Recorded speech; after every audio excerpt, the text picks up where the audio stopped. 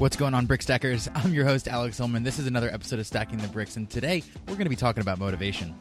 But before we do, I just want to say a couple of quick things on behalf of Amy and I. First of all, a big thank you to everyone who listened to episode 14. We had no idea how many people were still subscribed to Stacking the Bricks, but apparently there are quite a few of you. So big, hearty thank you to everyone who downloaded, who listened, who shared, who tweeted, who emailed us. The outpouring of support for bringing the show back just is overwhelming and awesome and makes us so excited to be doing this once again. The other thing is about that little challenge we issued at the end of our last episode about New Year's resolutions and how to set goals that you're actually going to stick to. We talked about a way to shift from making goals an aspirational, vague, fuzzy thing that you probably won't do in the first place into something vivid and concrete and something that is achievable but you'll actually get done. And then we asked you to try it, which was sort of the experiment. And here's the cool part. We actually heard from some of you. So I want to play a quick clip for you of a great example of one of our 38x500 students using these techniques to set crispier goals for 2016. Here you go. My previous year's resolutions were always I'm gonna make some product money or launch some SaaS or do some vague thing in order to get to the 4-hour work week or stuff like that.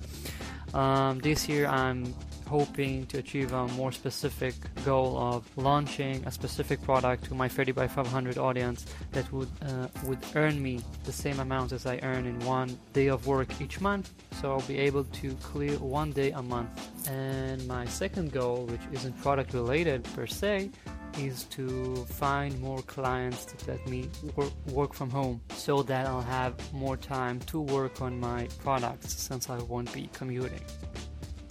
How cool is that, right? Now, we'd love to do more things like that, where we ask you questions and you answer them, and then we can fold your answers back into future episodes of the Stacking the Bricks show. I think that's going to be a lot of fun. So as I mentioned at the top of today's episode, we're going to be talking about motivation, which is another layer on top of goal setting. Specifically, how do you keep doing the thing that you need to do to reach your goal, even when things aren't going perfectly, even when you don't feel like it? I think you're really going to love this, so let's just get into the show. So we got an interesting email yesterday from someone who was in a mastermind group. Okay. And she said, in the group, you were encouraged to choose a big, hairy, revenue-based goal to chase, and that the conversations, when this number was being discussed, were a rousing rally call to descend onto the battlefield. I'd watch and listen to my fellow masterminders yelp and crow and generally sparkle with enthusiasm and gusto. I like this lady. Yeah, me too. But she goes on to say that she noticed that the ones with the really big, hairy, audacious goals with the big numbers and expensive cars and beach holidays, those guys didn't exactly follow through. And they didn't fail either. They just sort of disappeared over a few weeks, quietly, without fanfare. You know, two things are interesting about that to me. One is how unsurprising and common that story sounds. Yeah, I was not surprised at all. The other is, like, that's not a mastermind. No, it's not. Like, that's a... circle jerk? It's something along those lines. Maybe a little less disgusting.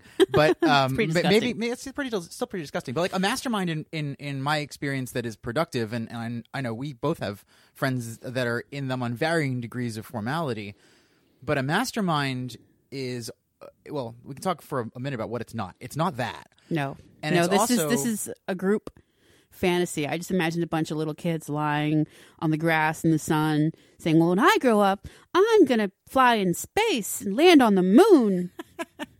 And we're going to live together. We're all going to buy houses next to each other. And we're all going to drive Lamborghinis. And our wives will be really hot. That sounds way more endearing than yeah. Well, the email it's we cute got, when though. it's a 7-year-old. It's less cute when it's a 30-year-old. That's true. So that is sort of problem number one here. In a effective mastermind, I think about the fact that it's not so much about accountability either. No. And we've talked plenty about that on the podcast before. You've written lots about it. And we don't need to rehash that. But I think the value of a mastermind, in contrast to what's being described here, is sort of a collective forward motion. And that's useful on all different kinds of days, but maybe most of all on the days where you get up and you're like, I don't really want to do this today. Like, I need someone else to remind me what I'm in this for. But in order for that to even be possible, forget the other people. You need to know what that is for yourself first, right? Yeah, the scene as described is a bunch of people who don't know anything about themselves. They're picking goals out of the air because they think that's what they should be doing. I actually really hate the phrase big, hairy, audacious goal. 1, it's BHAG. 2, the word hairy is sort of disgusting. And 3, it's like you should come up with a goal that's good enough for me. It's a dare. So you're like, oh, well, your porno fantasy was way richer than mine. I'm bowing before you. Well done. It turns it from action to imagination, which is not how anything ever gets done. But our culture really talks about goals a lot because it's easier and more fun than to actually do the work. I don't know. I feel like there is a lot of room for even just a tiny bit of, I mean, I'll call it introspection, but that sounds more woo-woo than we really mean. Just a little bit of self-evaluation and saying, what do I want to get out of this? And there's nothing wrong with wanting money, but the question becomes, well, why do you want that money? What are you going to do with it? Is your life going to be better because there are a bunch of extra commas in your bank account, or is that going to be there to serve some purpose to allow you to live a certain kind of life that you want, whether that is to travel luxuriously or whether that is to simply be comfortable and secure or to spend more time with family or whatever it is? Like, I think something that you and I have in common, Amy, is like a big priority for us is time with people that we care about. Absolutely. More than the money. The money is great, and being able to buy stuff with it and travel and live in a certain lifestyle is really awesome, but being able to control how we spend our time is really the biggest thing. The rest is cream. The biggest driver in my career is the people that I work around. And I know that a lot of people that are in our community find themselves surrounded by coworkers and bosses and people who not just aren't adding value to their lives, but are distracting and making them miserable. And personally, I was there. Like, oh God, yes. That me too. was one of the biggest driving forces in one of the first major career shifts that I had was the job that I thought I wanted. I learned that I could not do, not because of the work, but because the people that I was forced to work with were like just like the, like I don't have a word for it. I have. Were they a big and hairy reaction. and audacious? They worked. It was a bank. So they weren't very hairy. No, they were mostly clean shaven, but they were intolerable. They were just like they were the people. I wanted to be there. Rather, I wanted to want to be there, and they would rather be anywhere else in the world. Them being there was a chore, and therefore their misery was my problem. I hate people. Right? Yeah. So every career choice that I've made since that, I think about that. I think about what it was like to go into work to do a job that in theory I loved, but made me miserable all day long. Yeah, it's a touchstone for you. And I look at every decision I make and I go, is this preserving my ability to never, ever have to worry about that again? Well, almost no one is going to be motivated like that by the idea of owning a Lamborghini. Not that Lamborghinis are lame or anything, or that wanting money is bad, because I love money. Me too. But you have to really, really love money or cars to be motivated to keep showing up day after day and working towards that specific goal. And actually, it's easier to do that when you're in a job because most of the decisions are made for you. You literally just have to show and grind it out. Whereas when you're trying to create something new, a new business, you actually have a lot more freedom. And that makes it harder to stick to some goal that actually doesn't matter all that much to you. Because the freedom cuts both ways, right? Freedom is not just the ability to do it. It's also the ability to choose not to do it. Ever. And and if you wake up and you're like, you know what, this is hard, I don't want to do it, you don't have someone else there saying, too bad, it's your job to do it. Because the other person who's got to say that is you. That is the truth in entrepreneurship. The joke is, you know, I work for myself, my boss is an asshole. And I think there's some truth in that where, like, there are some days where you have to be able to look at yourself in the mirror and say, you don't want to do this work today. That's okay. But there's a reason you should do it anyway. Yep. Or there's a reason that you should evaluate why you don't want to do the work and make a change either way. But again, a Lamborghini, a fat stacks of cash are not going to be the kind of thing on the other side of that decision that's going to make you make the decision that is in your own best long-term interest. That's the other thing is here. We're thinking about long-term interest. It's not just how do I get a Lamborghini so I can put it in my driveway next year. It's what life do I want to live for the foreseeable future of my life. Very true. Not to make it too heavy here on the Stacking the Bricks show, but I think that's real. No, I completely agree that it's real. I mean, we're talking about the fuck this moment, basically. We are. Yeah, fuck this, never doing that again. This is not going to be my life anymore. I'm never going back to that. That's a really important thing. And I mean, that's one of the deciding factors of success that we've seen in our students and our friends and ourselves, is that you have a touchstone moment, like your bank story. For me, it was consulting. I finally got away from consulting for a month accidentally, and I realized I hated it. And I never wanted that to be my life anymore. I had to go back to it for a while, but that's when I finally decided to shit or get off the pot with the product business. Is like, I just don't want to live my life this way anymore. And I was making good money. I could buy what I wanted, but I didn't want to live that way anymore. So if you've been following me on Twitter recently, then you probably are thinking, well, Amy, you keep saying beach house won't keep you going. What a hypocrite. You tweeted that your goal for 2017 is to buy a beach house. I was going to ask you about that, but I didn't want to break up our flow. Yeah. So I want a beach house because I love the ocean, and I am seriously debilitated by cold weather. I'm basically an extremely old person, and I value ownership tremendously. Not because I'm like proud of what I own house-wise, but the fact that we have a cabin in the woods and we can go there anytime because of my job.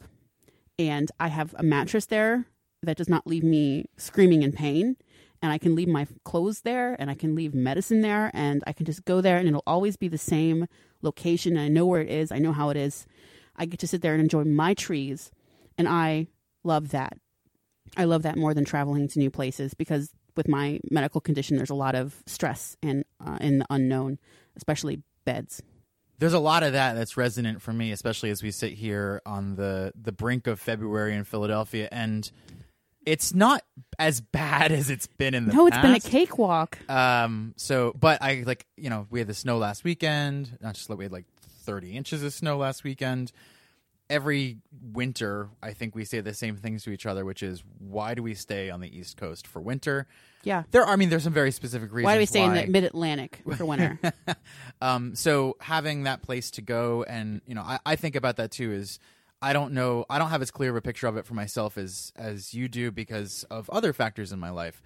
But you've been building your own real estate empire. I do. And also, my partner, Patterson, has a job and a career that she's very dedicated to, and that's a busy time of the year for her as well. So, when I think about what drives me, if not, the ability to travel, although that is a big part of it too, the ability for her and I to go on trips and indulge in food and wine and things like that. Like, those are experiences that I'll never forget, and they're just a big part of our life and our partnership and our friendship together.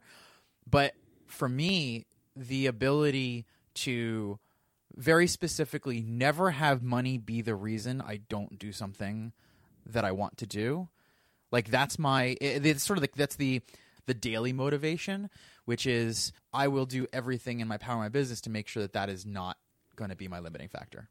Yeah. Did you grow up poorish? I did. I would say we were probably lower middle class, but my parents stressed about money a lot. Yeah. And I'll say more specifically, and this is getting very personal, but I don't mind sharing. A big part of the tension in the relationship between my parents was that my mom stressed heavily about money, and my dad was more like me in that he was a business person. He was able to look and say, I can always go make more money. Right. And the rift between that and my mom's outlook of, but where's the money coming from, was a constant sense of stress in their relationship. And that translated to me subconsciously or consciously. I can think of very specific times that it happened, but I had enough experiences doing things that I wanted to do, and having the money problem sort of erased from the equation brought the enjoyment out of whatever that thing was. It makes a huge difference. So, the ability to say yes, and there's lots of other reasons besides money I'll say no to something. But if the last thing that would make me say no is the money, or I might not have the money now, but give me a year, I can probably figure out a way to make as much money as I need to do just about anything that I really want to do today. Knowing that I've already got the assets and the resources as well as the experience to know I can do it again, that is a freedom that is undescribable in so many ways. And you need to find something that will actually drive you forward or help you pull yourself forward, I think, more accurately, when you don't want to do what's in front of you. Yeah, that's absolutely true. Because, I mean, we just spent a year working our asses off on the new 30x500. And that doesn't mean time-wise. We weren't working 40-hour weeks. No, I can't physically work a 40-hour week anytime. But it was constant, top of our game, intellectually thinking everything to the greatest detail, reinventing systems. How are people going to understand this lesson? Recording, re-recording, editing, re-recording again, etc. It's really tough work, demanding. And there were times when I was talking to Alex and I said, I can't do this and I don't want to do this. He's like, I understand. And I said, I'm going to sit here until I do it. And I was up at 2 a.m. finishing recording. I did that a few times. And I really didn't want to do it, but I did it because I wanted the result. And it wasn't that I was going to buy a beach house with it. I wanted to have it done. I wanted to have done it. I wanted to produce this. I wanted it to be amazing. And I wanted it to change lives for people. And that kept me going. If you told me that I had to go through that year and I would get this $3 million beach compound I saw for sale. It was huge. It's 6 acres of beachfront, private. It's amazing. Anyway, if you told me I had to go through that one more year, but I wouldn't be able to interact with anyone or know who my work helped or ever hear the outcomes or show it to people, there is no way in hell that I would do it for that amazing beach compound, which, by the way, is out of my price point, just so you know. But I wouldn't do it. I wouldn't do it for that, to be able to work with the people who are being helped by what I do. That is what makes it worth it. It's not just the beach house or the money or the impact. Yeah, I think that's one of the most important, and we might understate it in the way we present 30x500, actually. The fact that this entire model is built around helping people. And when you learn the satisfaction of helping people, that in itself becomes a completely different motivator in your work than you've probably ever had in your entire life. It is really a major reason that I hated consulting and also the jobs that I worked on. Because you were helping people that didn't really want your help. No, that's not. I mean, yes, but no. The real thing that made me just hate it so much is that I knew that most projects I ever worked on would never even get out into the world because that's the way bureaucracy works. Like abandoned IT projects, the budget people spend every year on abandoned IT projects is insane. It's enough to buy a Lamborghini or two. It's enough to fund the War Department. Twitched. Amy's eye just twitched. By the way, I hear Lamborghinis are really uncomfortable. It's one of those pure, perfect fantasy examples that when you actually have one or drive one, you're like, wow, this is overrated, from what I understand. Yeah. I'm not really interested in sports cars. But we got other emails recently from students. One of them said that the first year after he took 30x500, he made, $24,000 off products? It was in and around that range, 25,000, 30,000. Yeah. Last year, he was surprised to find it was $130,000. So he's done like $160,000 in revenue. And this is one of the students we almost never hear from. And his business is not exciting. And I'm not going to tell you any details, but it's just like, oh, you were out there just making it awesome. And he said that it was, a life changer for him. And that is the kind of email that I live for. Like we have students who we've become very close friends with, and we get to see what their money does for their families, and their ability to work from home is amazing. There was something in the water yesterday and the day before that I think we had like 4 completely unsolicited, hey, I just want to update you, Alex and Amy, on what happened in 2015. And every single one of them, out of the blue, was talking about the specific changes that they made. One of our students had an existing business, but it was growing very slowly. Inside of a year, he 4x'd revenue specifically from applying the copywriting techniques from Sales Safari. And he's been sharing feedback from new customers coming on board along the way. So we knew things were going well, but we didn't know how well.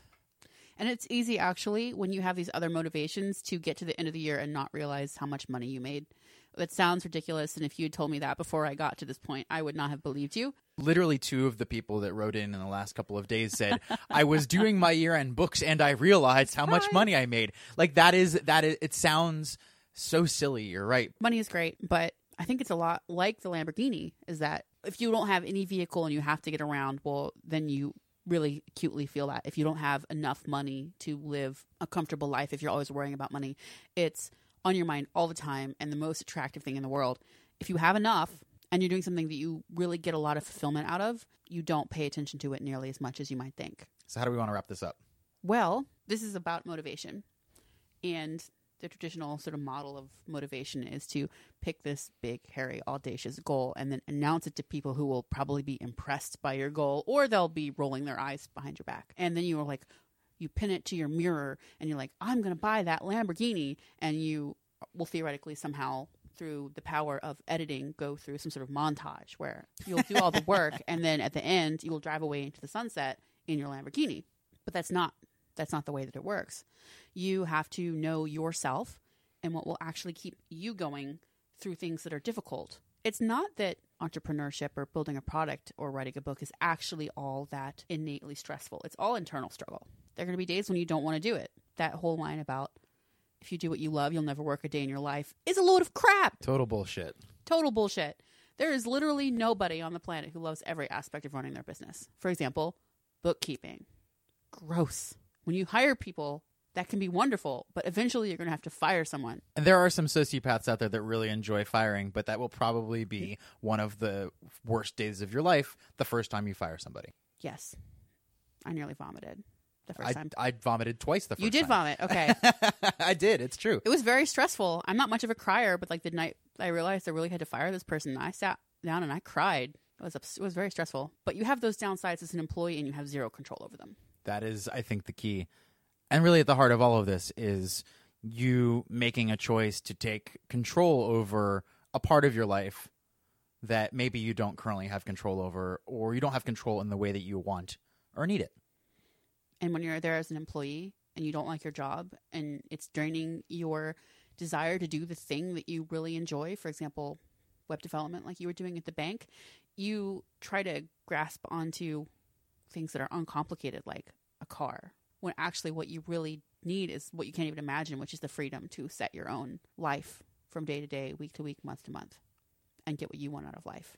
For me, when I did this exercise several years ago when I was in Vienna, I was like, well, first of all, I had to get the hell out of Vienna because what I envisioned was working with people that I enjoyed on projects that impacted people and hearing from those people whose lives I touched. And that was such a seemingly small goal, but that is really what has kept me going this entire time. Yeah, and it's a goal like that becomes a through line through every aspect of the work. Every kind, like you can do so many different kinds of work and fulfill that goal for the rest of your career, for the rest of your life. It was neither big nor hairy nor audacious. In fact, it was really achievable, but it was really important to me, and that's what kept us going. So, question of the day is, what's going to keep you going? What's the thing in your life that matters more than anything else, that when you wake up in the morning and you don't want to do the hard work because you're tired or you're frustrated or you're just having a bad day, what's the thing that matters enough that you can use as a reminder to say, you know what, I should probably do this anyway? That's the kind of motivation you can do a lot with. So we want to hear from you just like last time. You can write it out and shoot us an email at show@stackingthebricks.com, or if you'd like to fire up the voice recorder on your phone and tell us what your motivator is, we'd love to hear it. Looking forward to hearing from you guys, and hope you have a great week.